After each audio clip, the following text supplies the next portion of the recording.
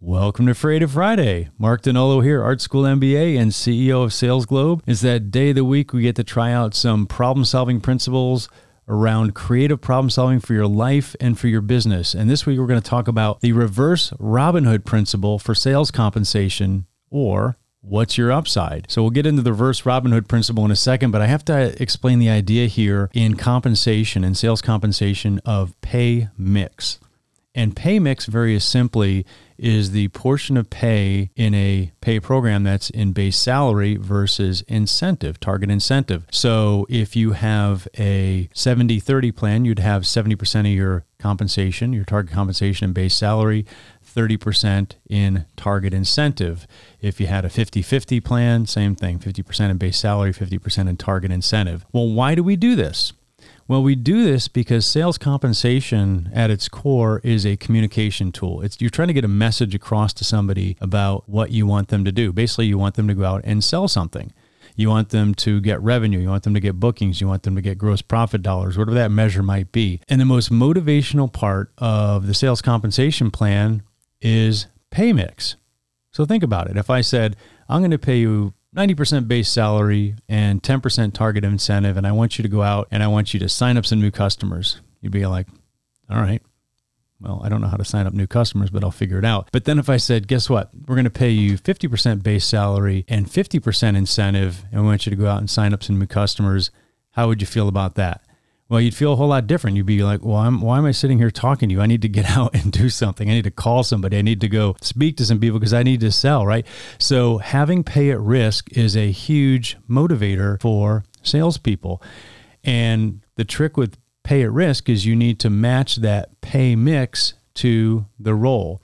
So here at Sales Globe, we use the K9 model. We don't use the hunter-farmer model because it's too black and white. We use the K9 model, which is around breeds of canines. So you've got Dobermans, which are your new customer acquisition people. They're going to have a more aggressive pay mix, maybe a 50-50, than, say, your Retrievers, which maybe are your account management people. They might be at a 60-40 or a 70-30 pay mix because you want a little bit more account management and relationship type behaviors, where maybe somebody in customer success or customer service, they might be, say, an 85-15 or a 90-10 mix, with 10% being their target incentive, because you want to promote relationship, right? That's going to be more of your lapdog or maybe more of your collie. So you want somebody that's going to really stay close to the customer. So when you change the pay mix and you give them more pay at risk, there is a trade-off, which is basically that you're going to have to give them more reward for taking on more risk. And that reward is something that we think of as upside potential. And the idea behind upside potential is that it's in a ratio to what we pay out in target incentive, or what we design in target incentive. And it's usually a 1-for-1 or a 2-for-1 or something like that, meaning for every dollar of pay you put at risk in terms of your target incentive, you would have the opportunity to earn another dollar or another $2 of upside potential if you are a top performer. And we define top performer usually as somebody in the top 10%, the 90th percentile of performance in the organization. So if you put 50% of your pay at risk, you're going to have a lot more upside, versus you put only 30% of your pay at risk, you're going to have less upside, right? But it's a different sales strategy.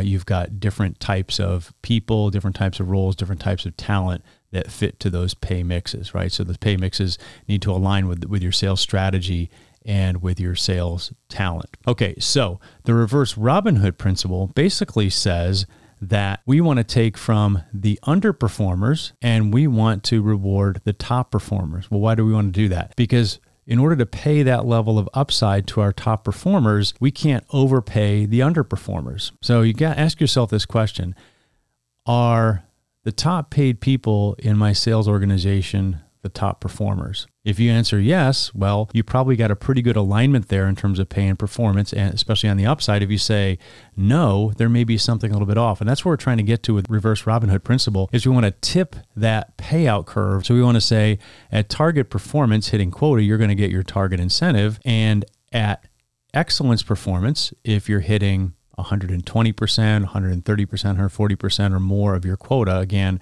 that 90th percentile level, you're going to be earning a significant amount more. Well, in order to do that, we've got to tip the curve down so people that are only 10% of quota or 50% of quota are not getting overpaid. Okay, so that allows us to make the plan much more impactful.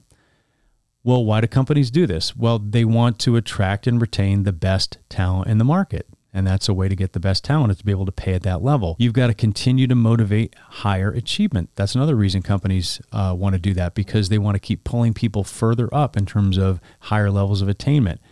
Well, how do they do it?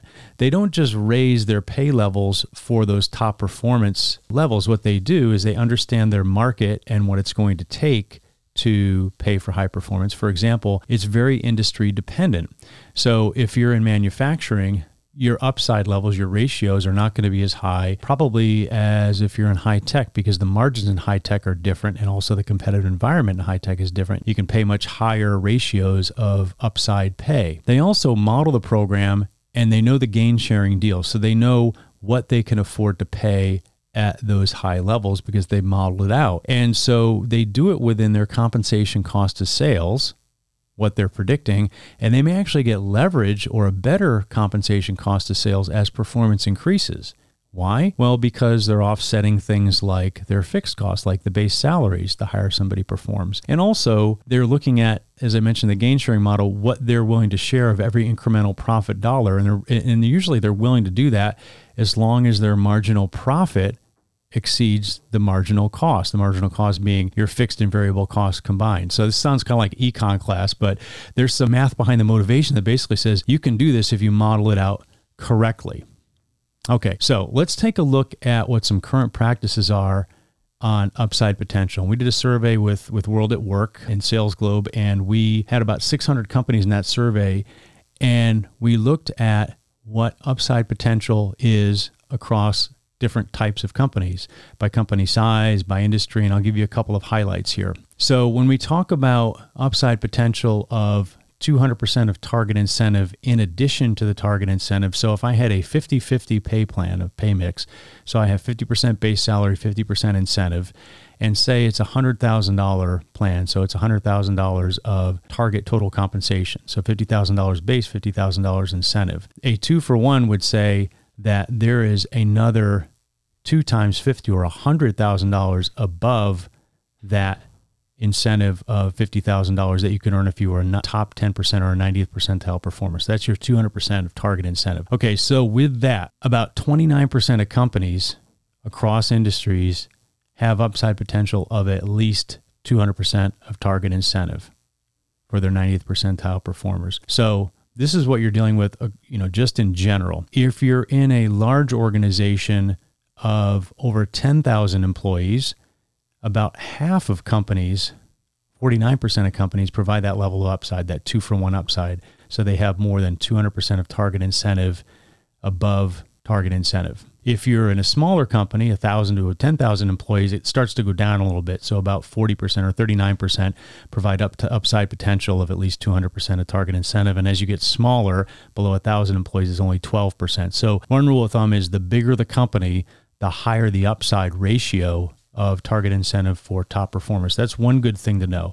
If you're looking at it by industry, as I mentioned, you're going to see differences in industry. So in high tech, you've got 46% of companies that have that, at least that 200% of target incentive upside for their 90th percentile performers. That's compared to 29% across industry. So 46% in high tech compared to 29%. Healthcare is also about 46%. The lowest is actually consulting and professional services at about 15% of companies that have 200% of target incentive above target incentive for their upside. Okay, so some very valuable information there. We've got a lot more at Sales Globe. If you contact us at info@salesglobe.com, we can give you the more in-depth reports. But this is some great insight to use in your creative problem solving around motivating your top performers. So think about it for what works for your company, not just what other companies are doing, but how can you use this in your problem solving. So look at your upside, consider the factors we talked about, and use it in your Creative Friday and every day.